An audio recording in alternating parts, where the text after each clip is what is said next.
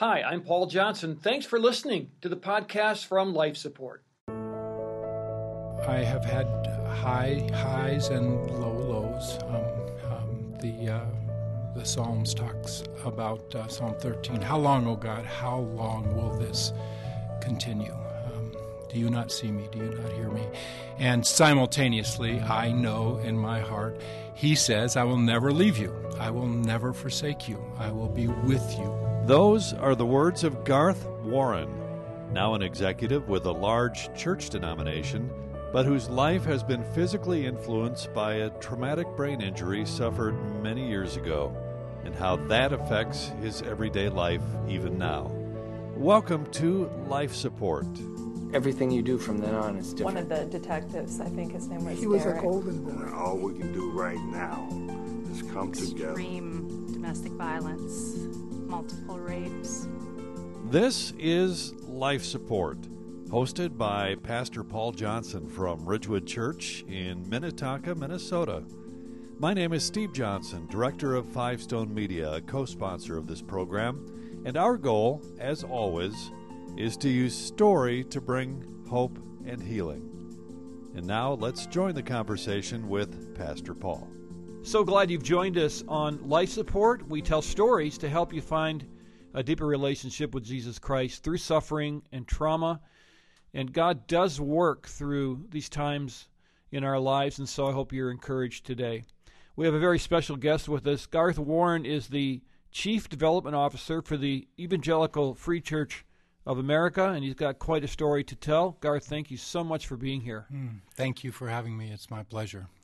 You know, you are a guy that I looked through your bio, your resume, and you've done a lot of really interesting things. And I know your story, at least the part we're going to focus on today, really began when you were in Tennessee. And you weren't doing development officer work then, were you? What were you doing there? No, that's for certain.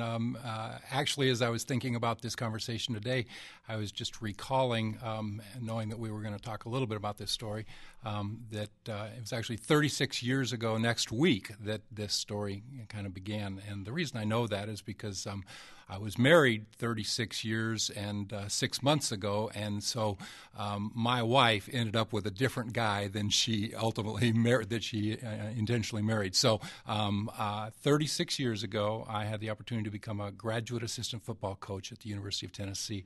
I played and coached small college football for a few years, and when the opportunity came to coach, I jumped at it.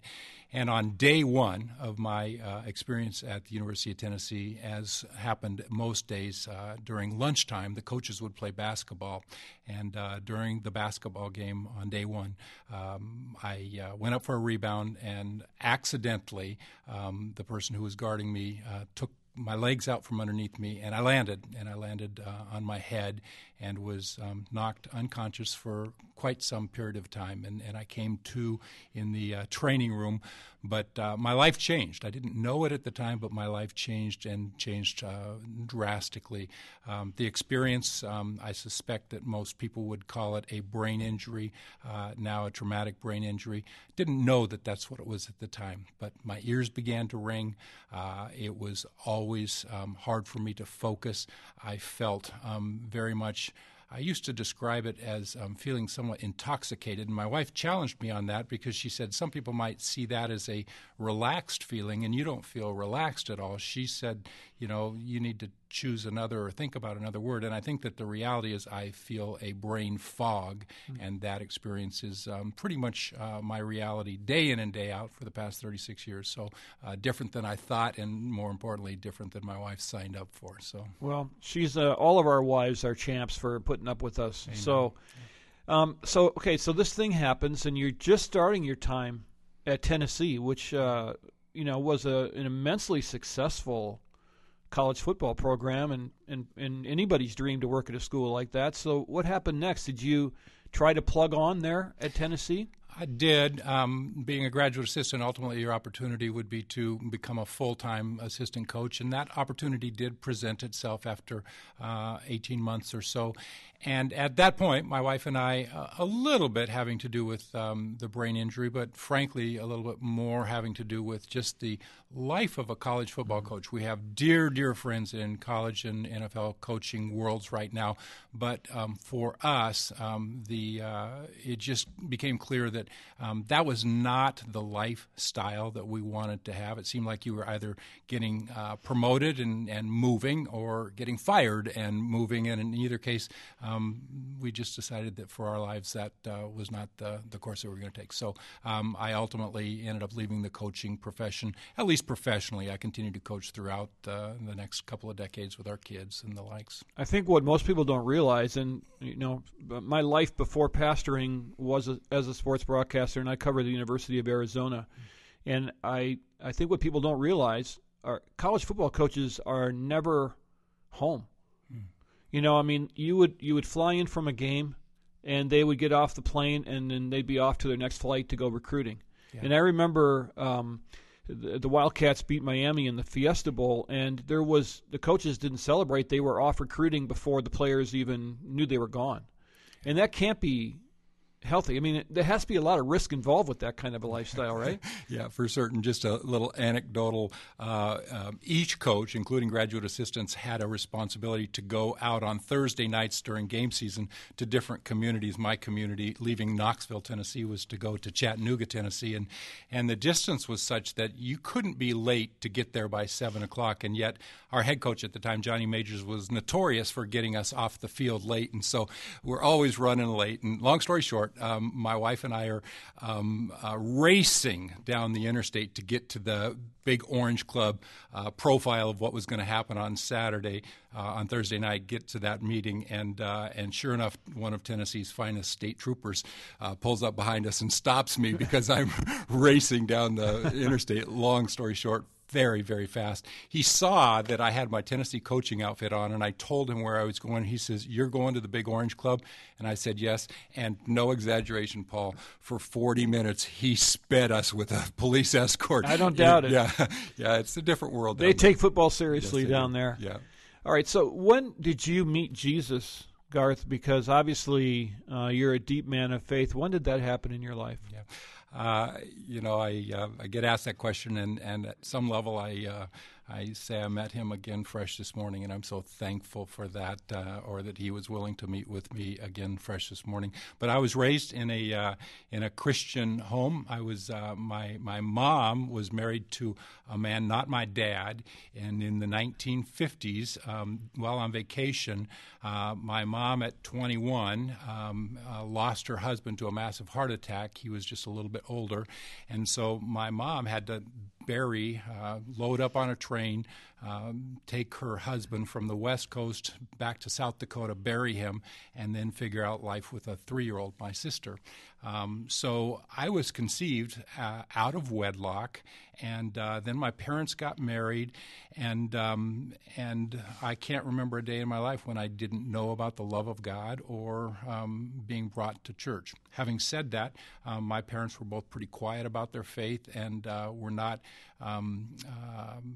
robust in terms of teaching us to read the Word of God or to pray, but I always knew or sensed the presence of God in my life. And I remember asking Jesus into my life as a very young boy.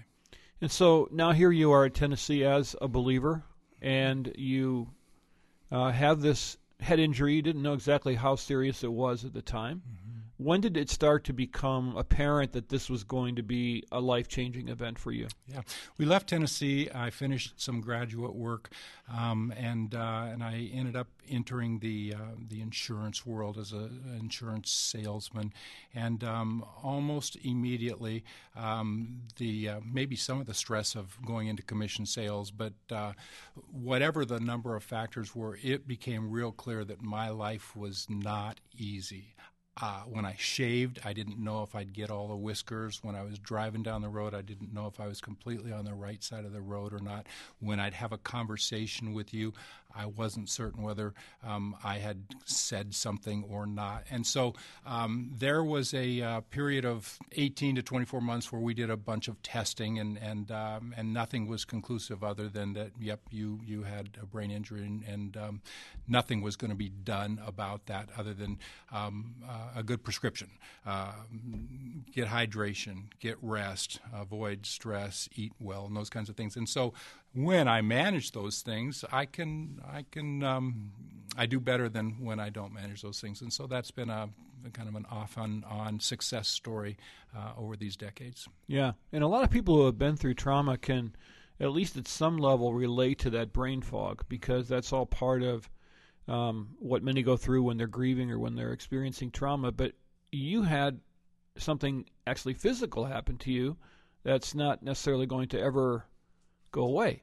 So how do you grapple with that with God? Yeah, I have had highs and lows.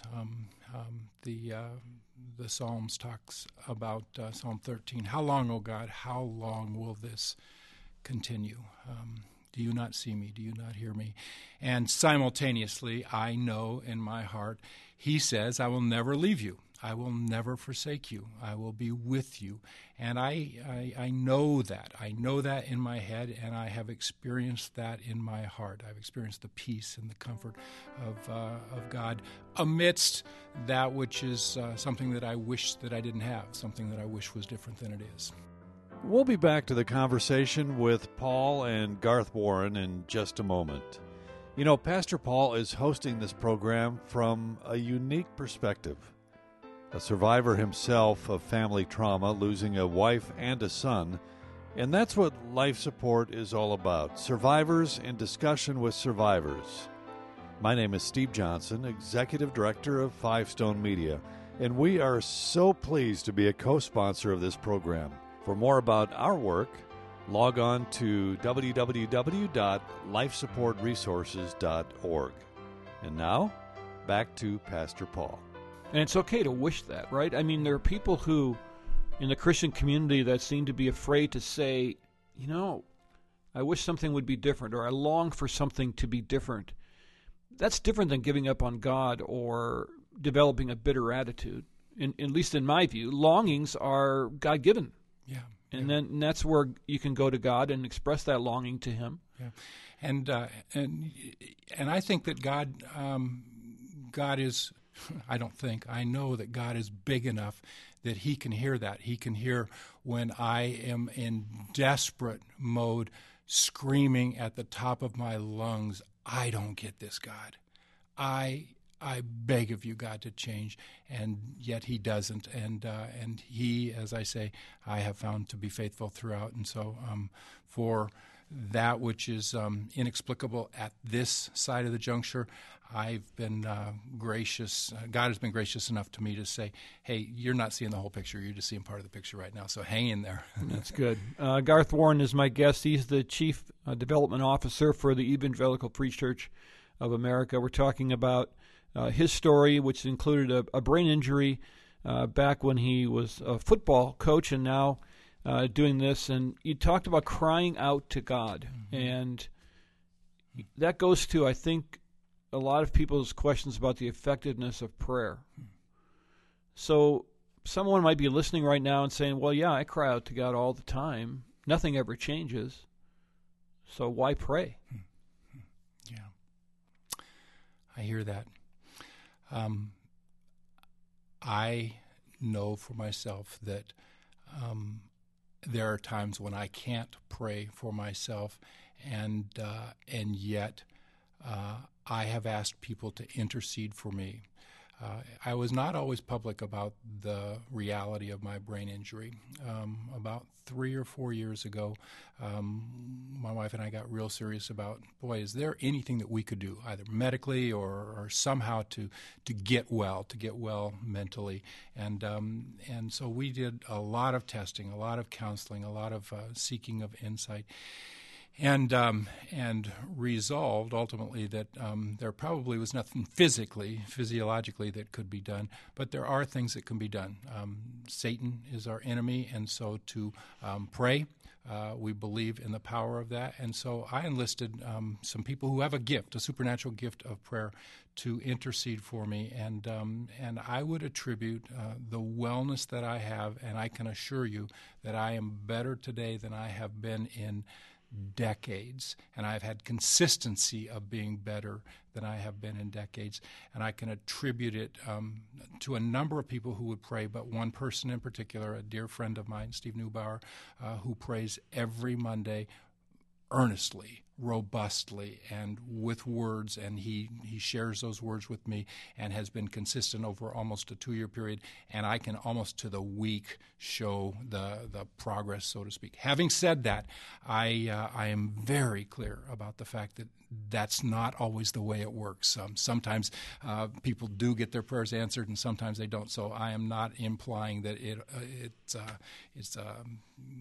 God. I'm not implying that God always answers on our timeline. Yeah, that's for sure. And I think that what I tell people is God deeply desires to have relationship with you. And prayer is really about that relationship developing and about relinquishing and about learning more about God.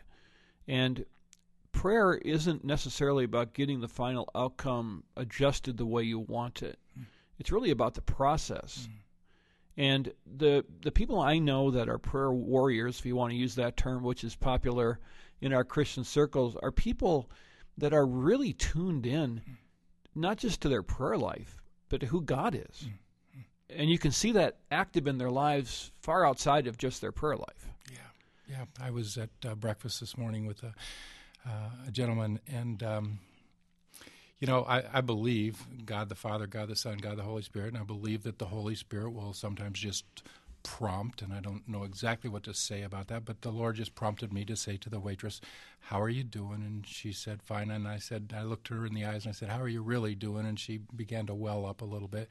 And I asked how we could pray for her, and then she really began to well up, and she said, "I am suffering from massive anxiety, and I've worked through 3 meds, and none of them have worked, and now I've gone cold turkey off of meds, and I don't know whether I should take the 4th one or not, and I'm trying to." And she professed Christ. She is a believer, and yet her life is in a really hard place, right? And I have no idea in the heavenlies, but I said, could I, it took courage on her part as a waitress to say yes, but I said, could I pray for you? And she said yes. And so we did. We prayed right then and there. And I prayed for God's grace, that God would speak to her through His Word, through circumstances, through music, through people, or just through a piece of comfort that He might provide either for this day or for a longer period of time, because we need each other, right? And so somebody shared with me about prayer that, the words silent and the word silent and the word listen have the same letters in them. And so I just wonder sometimes if I ought to be silent before the Lord, listening to Him with His Word open so that He can speak to me. Yeah, that's something that we don't take time to do often enough. The issue I have when it comes to prayer is I set aside time. I do pray. I get distracted very easily. I can very quickly be off into some stratosphere that I had no idea I was even going to. Yeah. So I have to, number one, trust that God understands that, and He's just glad that I'm there with Him. Right. And so then I want to pray organized prayers, but then what happens is then I end up being, doing all the talking and not just getting into a place of listening. And wow, what a skill that is to learn. And as I go through the Proverbs, each morning, there is so much there about listening and being slow to speak and watching the tongue and all those kinds of things. So how do you discipline yourself to listen to God? Well, we are of kindred spirit. I have a wandering mind, and it is hard. There's no question about it. So, I mean, practically speaking, I know that if I am sitting or lying down, or even, frankly, not having my Bible open, my mind will wander. And I'm mindful of the scripture that says, "They pursued worthless idols, and they became worthless themselves."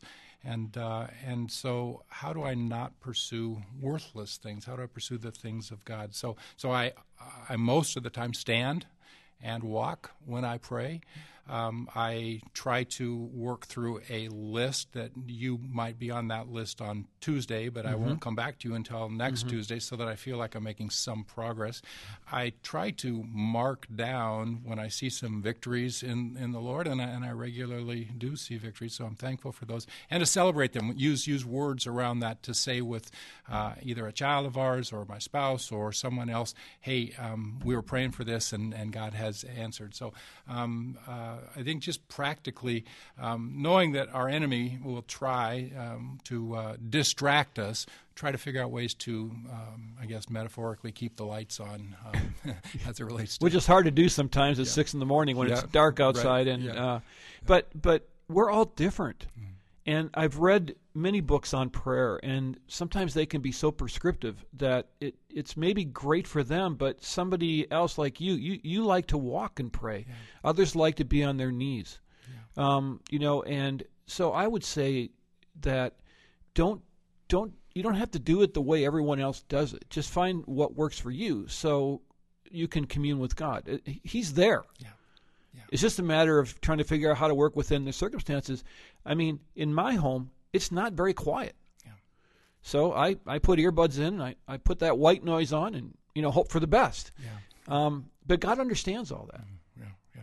Yeah, absolutely. God understands it. And to think that at some point in the not too distant future, we will be in His presence, and to think we have the opportunity right now to build into that relationship, or maybe more importantly, be poured into as it relates to that relationship. And so commune, abide, rest, dwell.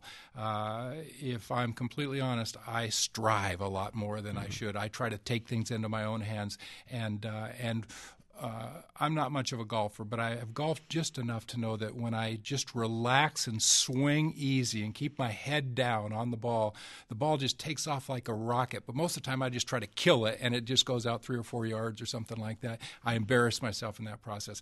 I think God wants me to swing easy. I think God wants us to enjoy this life, albeit there's hardships, and recognize that. And I think as it relates to the earlier topic about hardships, and in my case, brain fog, I think that the Lord has given me the ability to see people, see brokenness in others, and to be able to come alongside them in ways that I would have never have done. So at some level, glory be to God that He was gracious enough to break me.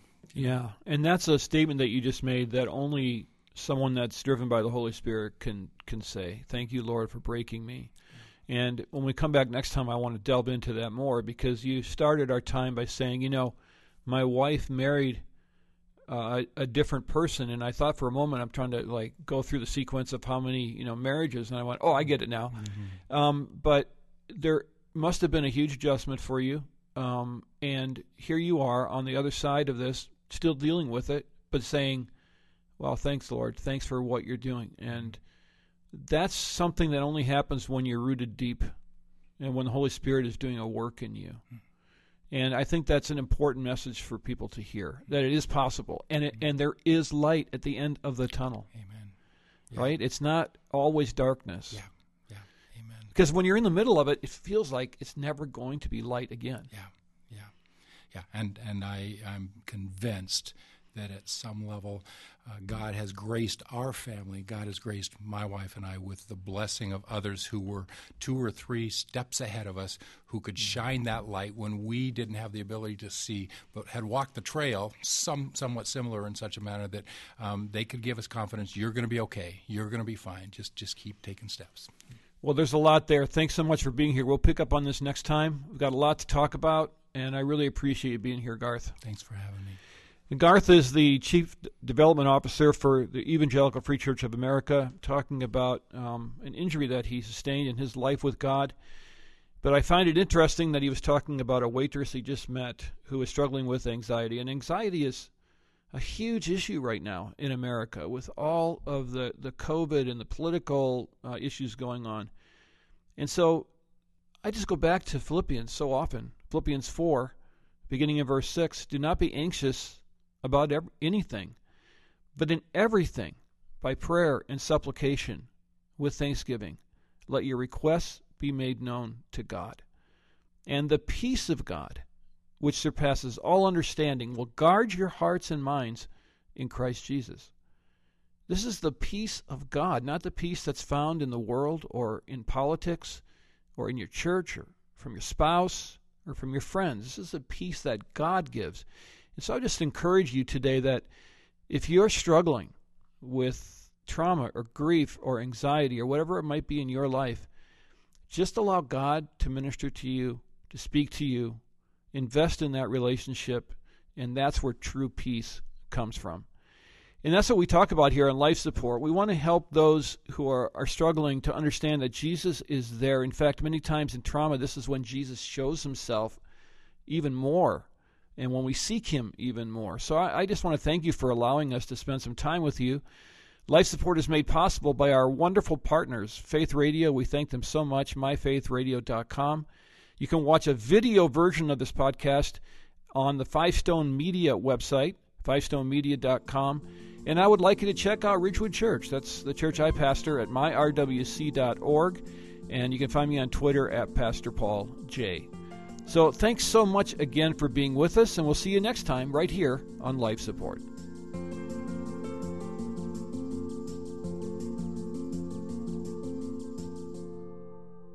Thanks for listening to this Life Support podcast. These conversations are available because of listener support. You can make a gift now at myfaithradio.com. To avoid missing future editions of Life Support, subscribe to the podcast today at iTunes or your podcast player. And thanks for sharing this audio link with a friend and grow the impact of Life Support.